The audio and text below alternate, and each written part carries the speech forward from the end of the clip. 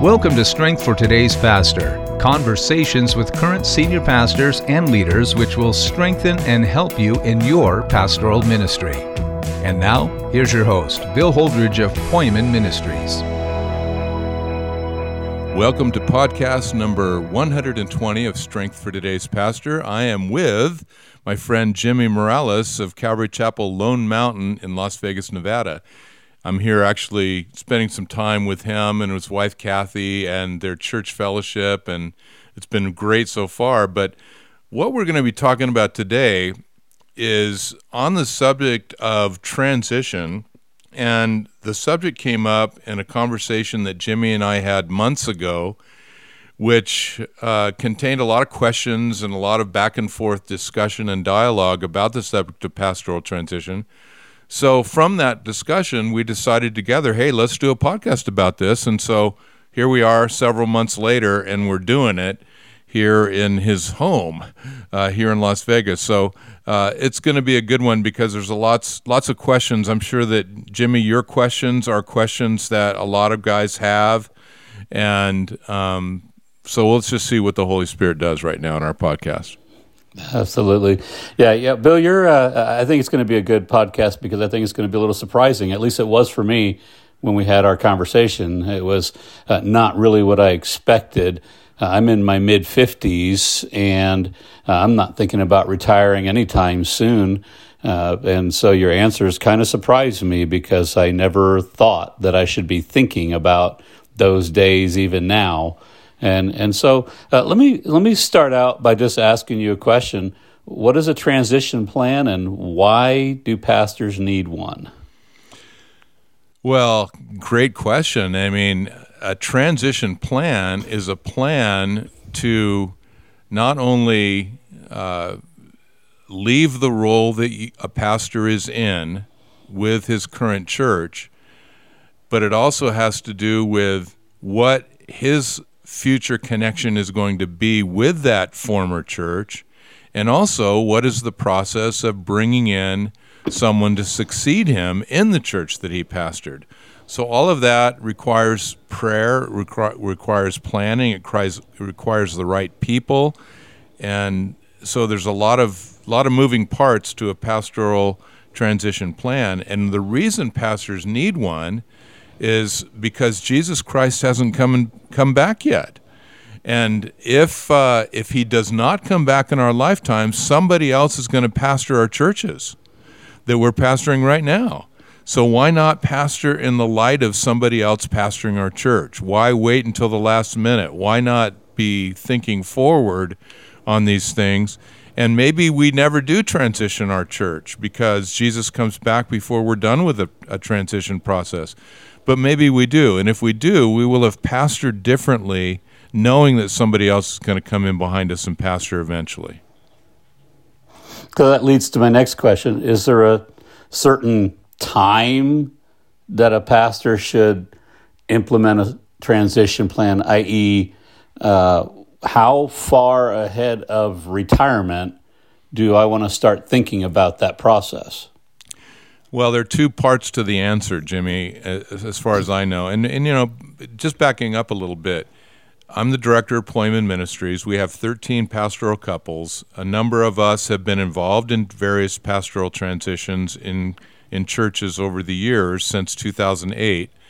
And so I think we've probably been involved in 60 or 70 transitions. So we've seen a lot, we've learned a lot. That doesn't make us experts, but it does make us experienced. And so what we've seen has been helpful in enabling us to do a better job at pastoral transitions than we did when we first started doing pastoral transitions. So the answer to the question is in two parts. Number one, every pastor should have what we call an emergency transition plan because we don't know what's going to happen. COVID has killed a number of pastors, right? They're in heaven now. Did they expect that they're going to be in heaven now? No. Was the church ready for a plan to be implemented? Probably not unless they had an emergency plan. So have an emergency plan. That doesn't make a commitment happen or start on any kind of specific process. It just means that if I croak If I go to heaven, there's a way that the church board and existing leadership knows exactly what to do in the light of my absence. So that's number one. The second part of the answer is I think that if a pastor pastors his church in the light of one day he's going to transition out of the church, then he's going to start raising up his own successor.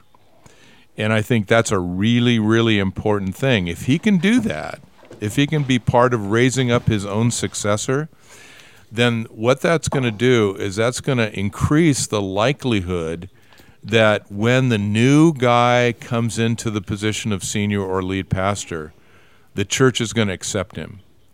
It's, we liken it to a heart transplant, and pastors replacing another pastor. It's like replacing part of the heart of a church, right? So it's like a heart transplant. We want the new heart to be a good replacement for the old heart, to put it that way. We don't want there to be an organ rejection. We want there to be an organ reception. So the likelihood of there being an organ reception increases when the pastor has been and the church has been able to be part of raising up the pastor's successor. And so that's another factor to the whole thing. Now, suppose a guy's in his early 70s, late 60s, and that's the time he decides to start the retirement process, okay? So he maybe has a successor in mind, okay? Still, there's a process. So when's the transition going to be completed? When is the baton handed to the new guy? When is that date? And you aim at that date, you pick that date, and you create a process that goes backwards from that date to right now. So let's just say it's a 3-year period of time. And in that 3-year period of time, a bunch of stuff can happen that's really healthy for the church. Number one, the new guy can increase in his responsibilities and increase in his authority over the period of 3 years. The outgoing pastor can decrease in his authority and his responsibility over the course of 3 years, so that by the time the 3 years is over with, there's a natural passing of the baton. Another thing that does is that gives the new pastor face, name, and credibility, exposure to the church. When the announcement is made, oh, by the way, Johnny is going to be the next pastor, they kind of go, well, of course. It's apparent to them. They watched it. They watched the man grow up in ministry in the church. They watched him improve. They watched him increase in his leadership capabilities and so on. And it's very evident to them. So there's a lot of pluses to a plan. And so I would say there's 3 parts to the answer. One is an emergency plan. 2 is start right now preparing your successor or a horde of young men one of which could be potentially your successor.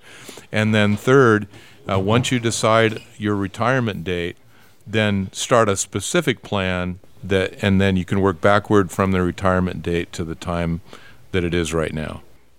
So let me jump ahead then. My next question, I want to still ask it, but I want to, that kind of leads me to a question down my list here. And the question was, does the pastor have to have his replacement when he implements a transition plan? And I think my answer just changed based on what you just said. It just depends on what part of the transition he's in. So... Right. Again, let's just use the example. I'm 70 years old, and I feel like, okay, it's time. I should be handing this church off by the time I'm 73, or whatever arbitrary age you can put in there. Okay, that's up to the individual and up to the church. Okay, let's just say 70 and 73 are the years. Okay, so once that's done, he doesn't necessarily have to have a successor yet before he names his retirement date, but it's good if he does. But if he doesn't, then the church can work together with perhaps some outside help like we provide for pastors and churches to really help them understand how to recognize the successor. What's it going to be like? What's a good fit for this church? What's a good fit for this community? What's a good fit moving forward to help the church go beyond where it is now? What does that guy look like? Not physically, but what does he look like in terms of his character, his gifting, his gift mix, his gift cluster, all those kinds of things. And then let's just go about trying to identify him. We've been able to help churches identify their succeeding pastor in a number of cases. In other cases, he's already in-house and ready to be raised up.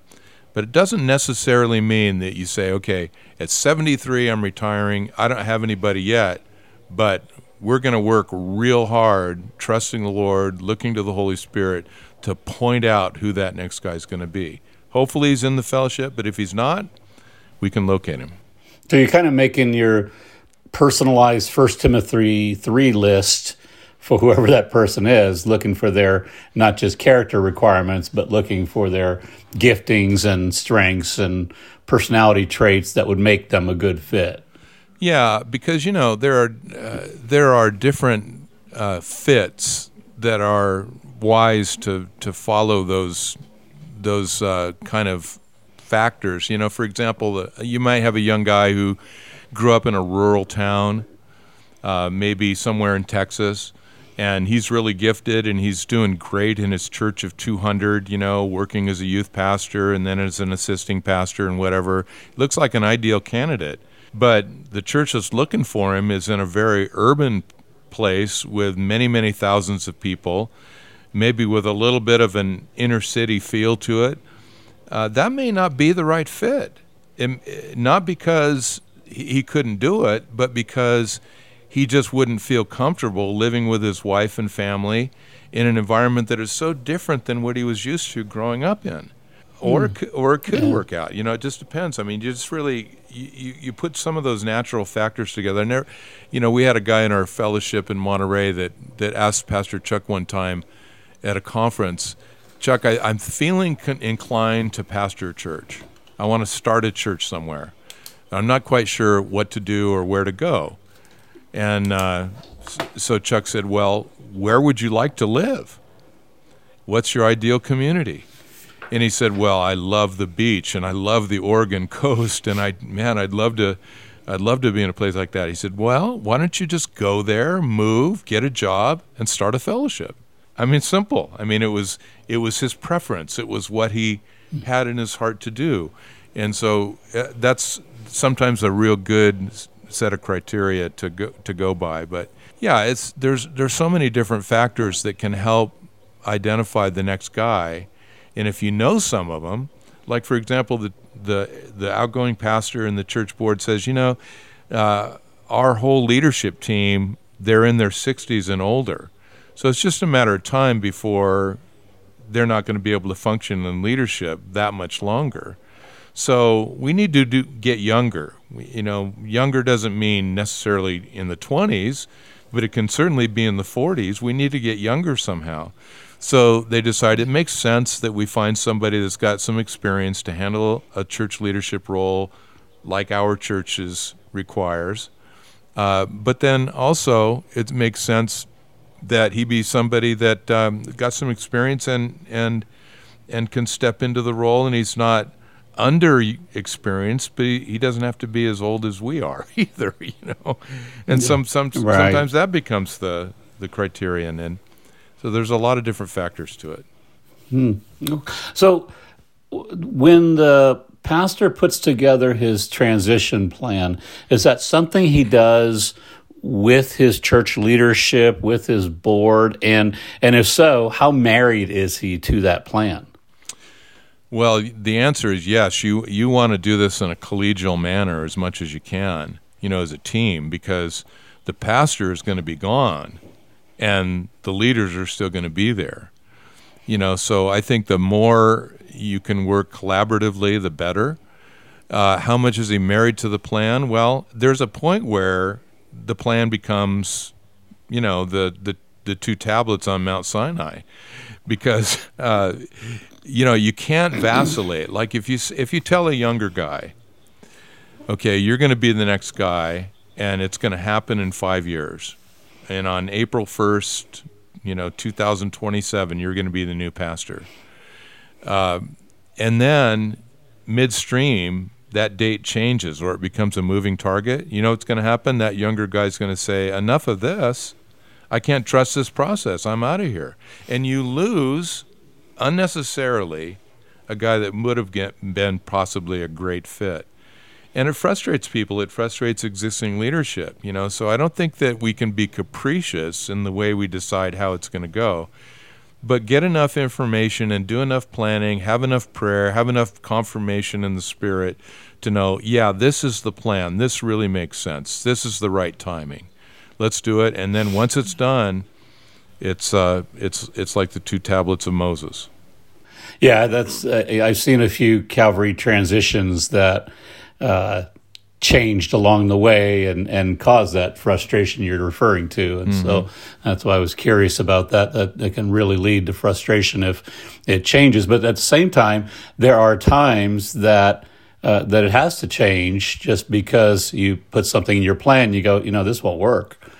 So it really depends on why you change it, I guess, right? Well, it would. Like if there's a discovery of a moral problem in the candidate, then of course you can't move forward.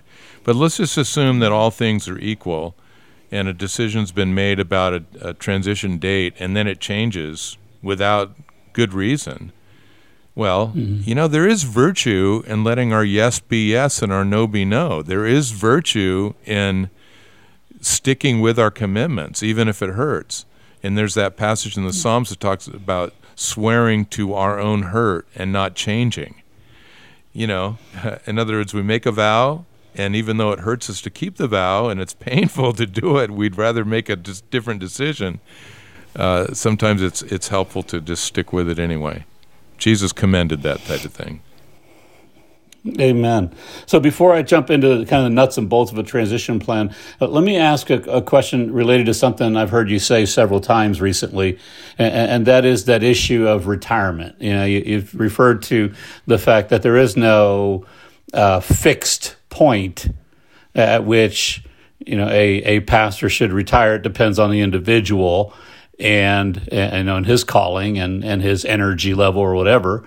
What are the signs that a pastor should consider retirement? When's it time to start thinking about transitioning out? Well, I think if like you said, it varies per individual, but I think the pastor himself needs to be convinced that it's time, and his wife needs to be convinced. If a pastor tells me I'm thinking that it's time, but I'm not sure if it's time, then I would rather sit down and talk with him and with his wife, because his wife probably has a better idea that it's time sometimes than he does. And or maybe she doesn't think it's time and he does. Maybe he's discouraged.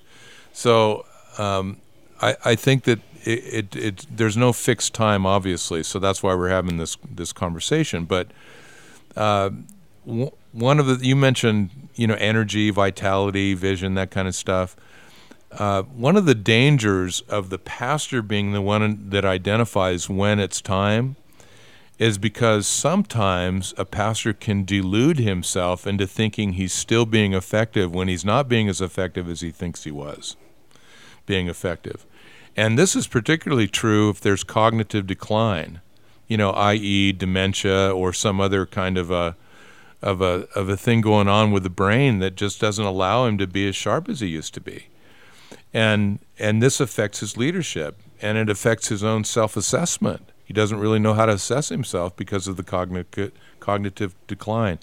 So while everything is healthy and while everybody is, got their full capacities, that's when there should be a real culture of openness, where the pastor is working with a team of leaders that can say, hey, I'm thinking about this. Somebody needs to be involved in this process. It may not be his board. It may not be even the elders or pastors on his staff. In fact, I would say don't have it be the pastors on your staff. But somebody needs to be involved in speaking into that man's life and saying, okay, here are some of the things that you should consider if you think it might be time. A lot of times a good situation would be to go to somebody who's outside of the fellowship that can be objective, that is safe, to have that conversation with. If you have that conversation prematurely with people in your own fellowship, then they immediately go to worry mode. Uh-oh, he's leaving. Uh-oh, he's going. And it's amazing. You know, I've seen it happen on a dime, it seems like, Jimmy. A pastor goes from pastor with authority from Jesus to lead the church to lame duck. And he doesn't have any authority anymore. It's just what happened to it, where to go. And then you got the power brokers who want to make sure that there's a direction go forward, so they assert themselves into the situation, and it's a mess. So I'm not trying to scare anybody, but I'm just trying to say that there needs to be the safety that comes from a multitude of counsel to help the pastor with that decision. It's time. I thought it was time. I think there's a lot of wisdom there. Yeah. There's a lot of wisdom there in keeping it out of the hands of the board or the pastors, because then they start scrutinizing you in a different way and becoming critical of you. And I can see where that would be really unhealthy. I think for me, it would be my wife who would be the perfect one, because she always tells me what I say wrong anyway. So she'd be a perfect one to say, "You're slipping, honey. It's time to go." Well, our wives love us enough to be honest with us, you know, and we can take it because they're our wives. They're one with us, right? So we need their input. Yeah, absolutely. Absolutely. So now let's talk nuts and bolts. What does a healthy transition plan look like? What are the elements of a transition plan? Well, I'll just give a few of the main elements because there's a lot of detail. One main healthy element of a transition plan is the pastor having something to go to, the pastor who's leaving. It's much better for a congregation and for the pastor and his wife if he's got something he's got vision for his future. There's something he can go to. Perhaps a different kind of a ministry, perhaps a different role in another situation. Maybe he transitions into a Bible college role or an overseas missionary role or whatever. It doesn't make any difference, but he's got something he's going to that fits his gift mix. That's helpful for the congregation because then they don't blame themselves for the loss of the pastor. They realize that he's leaving to something. He's not just leaving from something, so they're not blaming themselves. Another really important element is the congregation themselves. It is a big deal for a church to lose their pastor. And we tend to minimize that as pastors, and we tend to discount it. Oh, they'll get over it. You know, it's just what happens. Change is necessary. Change is normal.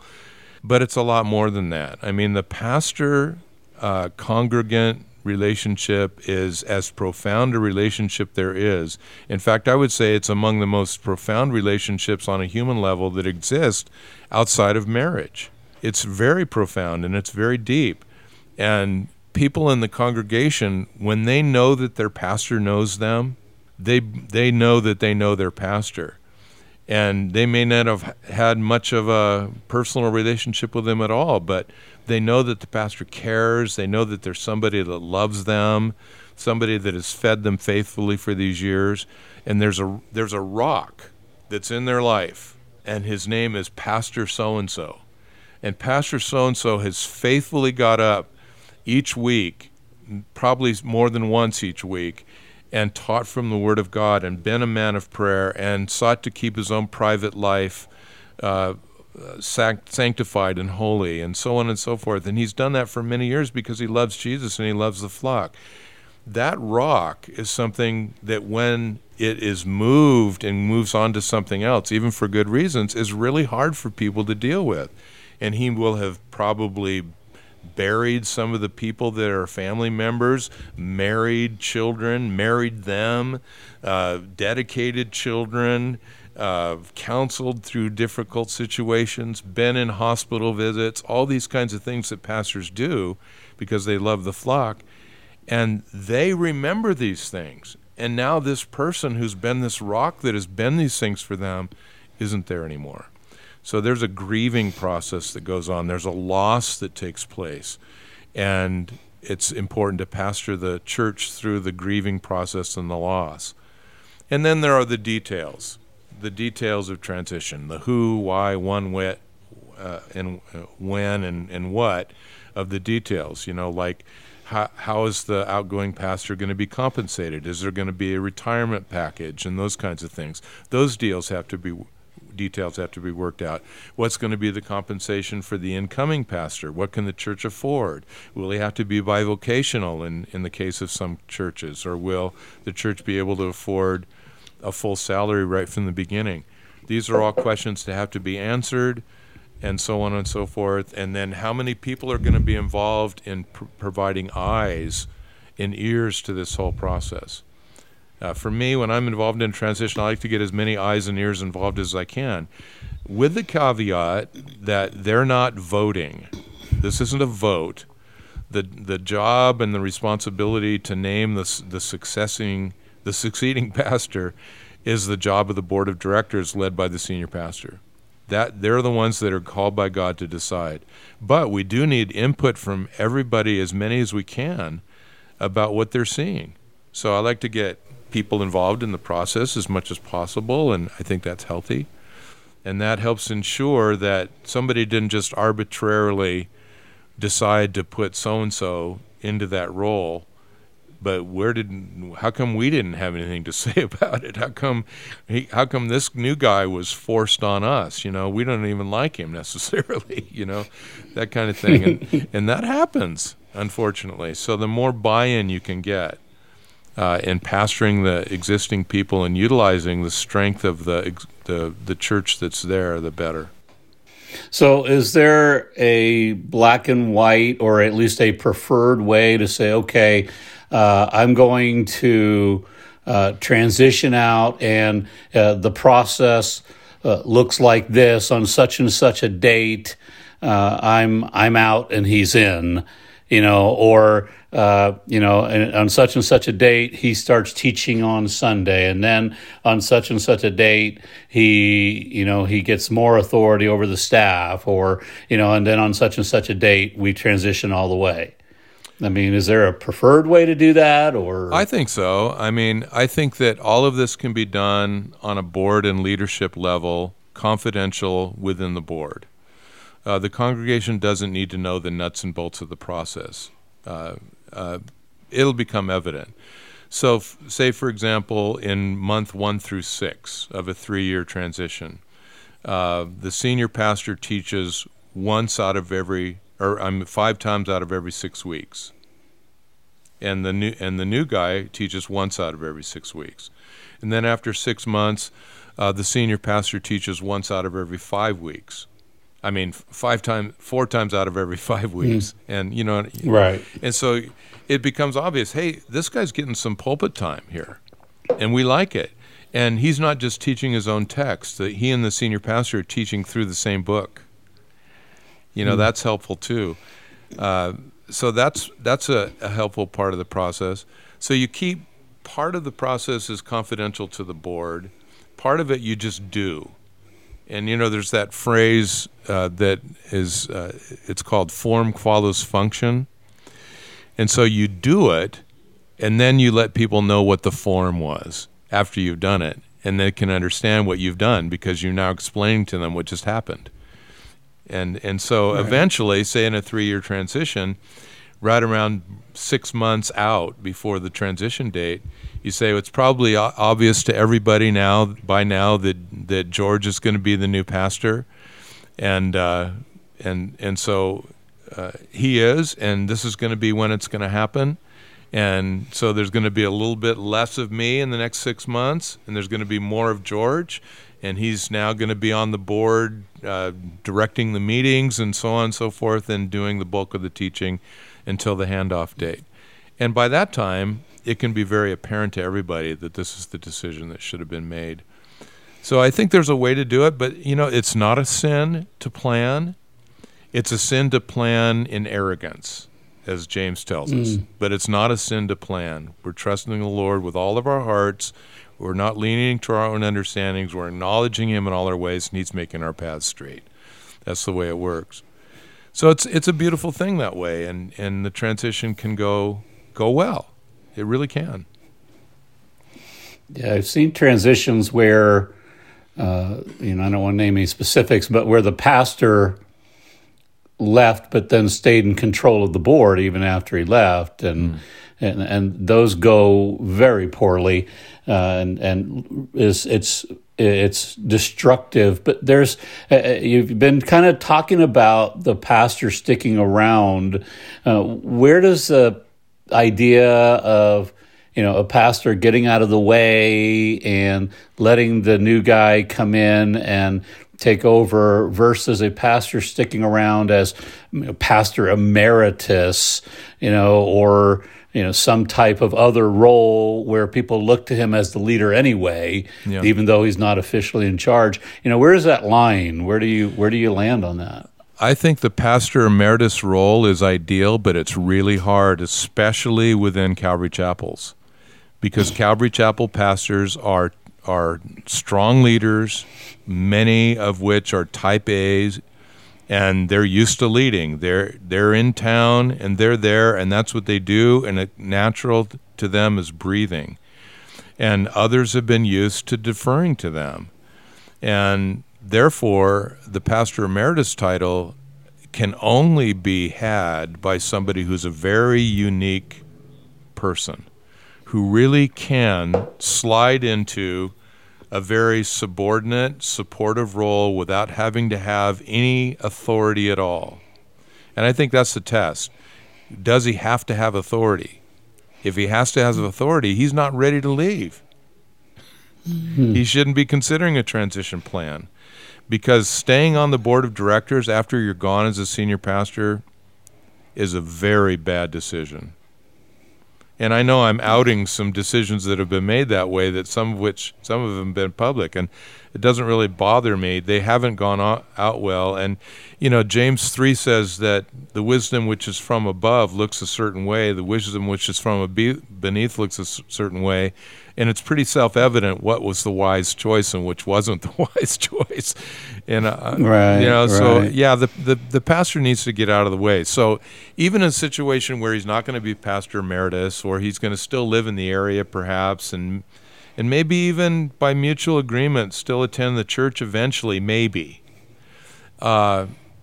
he should get out of Dodge for at least 3 months after he retires from the role, and just make himself completely absent. And that'll give him a chance to kind of decompress and realize that there is life after the senior pastor role. I'm still a pastor teacher, even though I'm not in the role of senior pastor.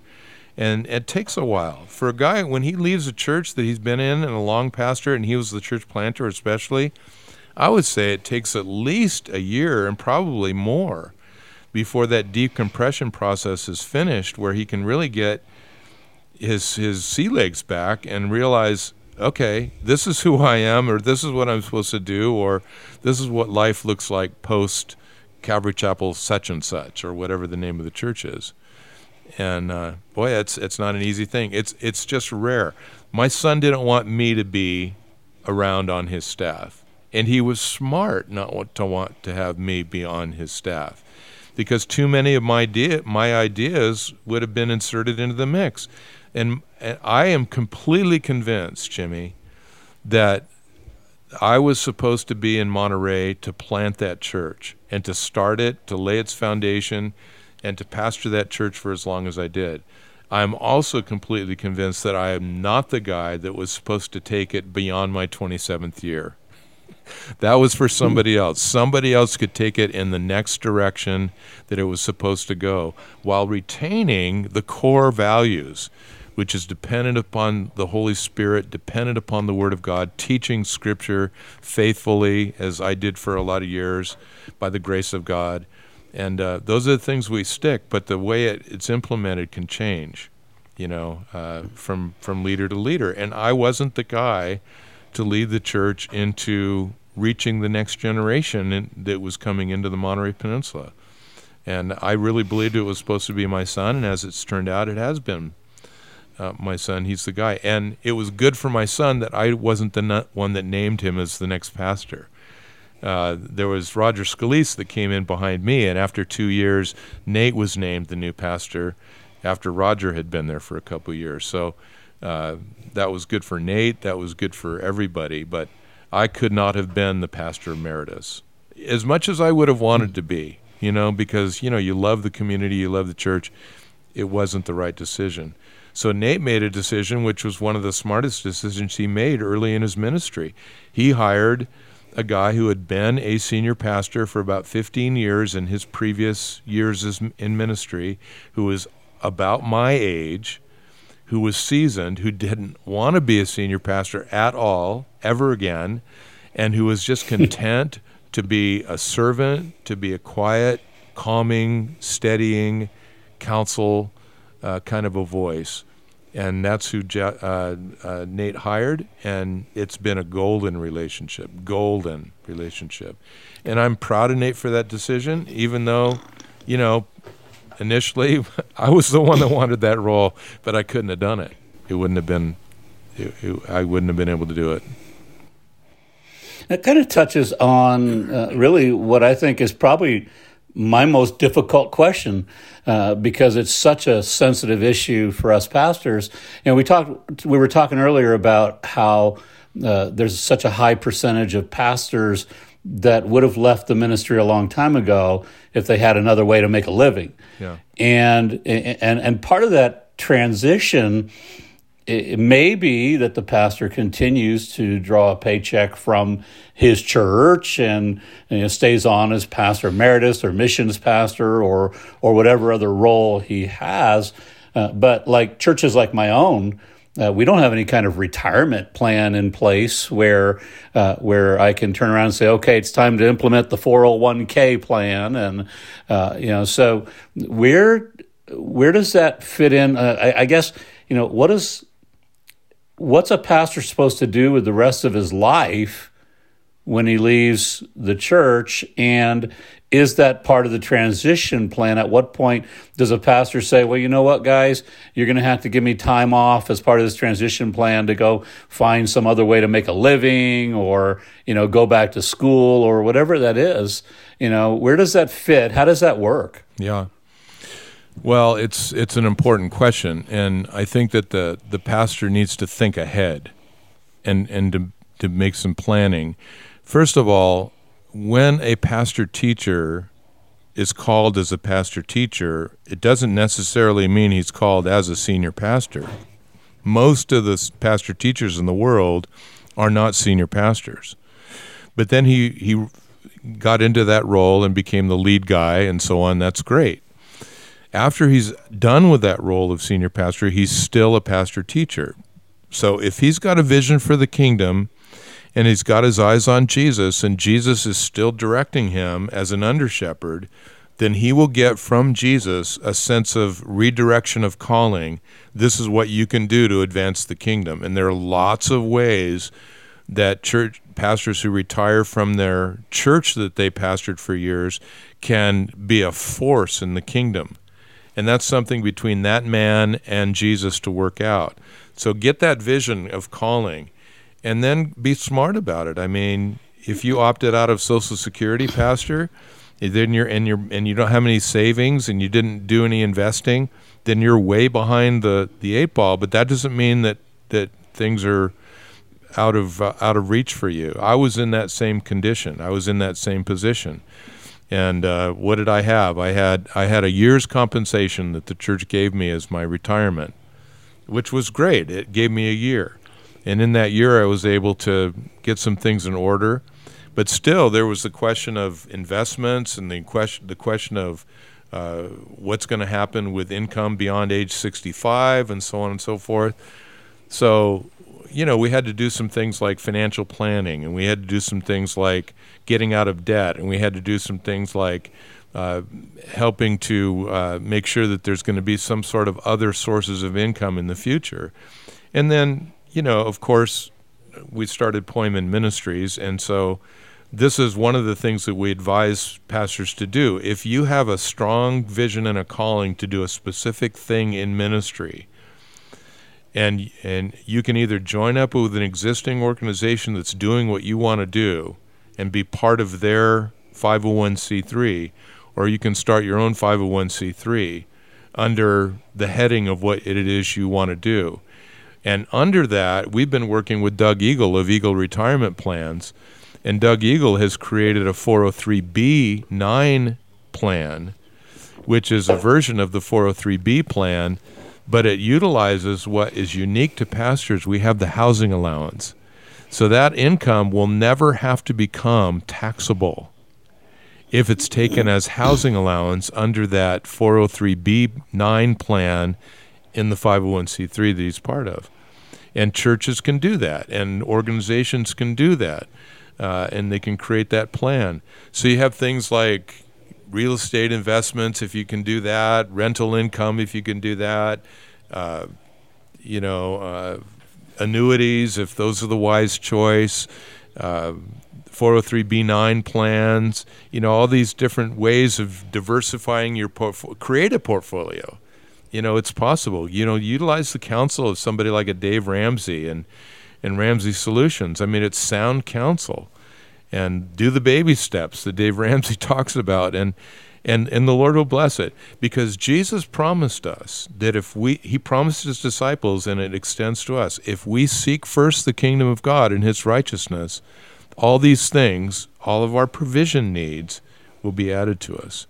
So, we've seen that happening, but that doesn't mean we don't plan. I think it was Moody that said, earn all you can, give all you can, and save all you can. And I think that's the right balance. Just do it all. Earn as much as you can and work hard until you can't work anymore. And, if you're working with a 501c3, generate some supporters. You're like a missionary now, and serve as a missionary. And there's lots of ways to do that, and I think it's important to do it. But don't lose hope. And don't let fear be the thing that keeps you from doing the thing you should do, because fear didn't keep the pastor from launching a church in the beginning. Fear didn't keep a pastor from being bivocational and moving from this location to another location to a place they'd never been to start a church. Fear had nothing to do with that. Calling had everything to do with that, and confidence that Jesus was going to be part of it. So it's the same as in an older age. It's the same. We're going back 50, 60 years in some cases and repeating it. It's deja vu all over again. But the Lord is just as faithful now as he was then. So I'm sure a lot of these guys that are listening to this podcast, especially the guys that have quite a few more years left in ministry, would be really interested in maybe getting more information about Doug Eagle's program, the 403B, and how to find out more about that. And then what other information, what other resources does Poimen have available for pastors to help them put together a transition program like this? Well, to sort of boast about our team, the greatest resource that Poimen has are the men on our team. And, each of these men has pastored for an average of over 30 years as a senior pastor and then retired from that role. And we collaborate with each other. We do a lot of inter-team training, just through our conversations with each other and our meetings together and our Zoom, meetings that we have. And we've just learned a lot. And there are guys on our team that are just, I would call them experts in pastoral transition in a relational way, with wisdom that is so supernatural, it could not have come from just human thoughts. And, so I could name names, but we have a team of guys that are just very willing to help because we want to see, we have a heart for all part of it. We want to see the outgoing pastor go to something that can be satisfying and still consistent with his calling.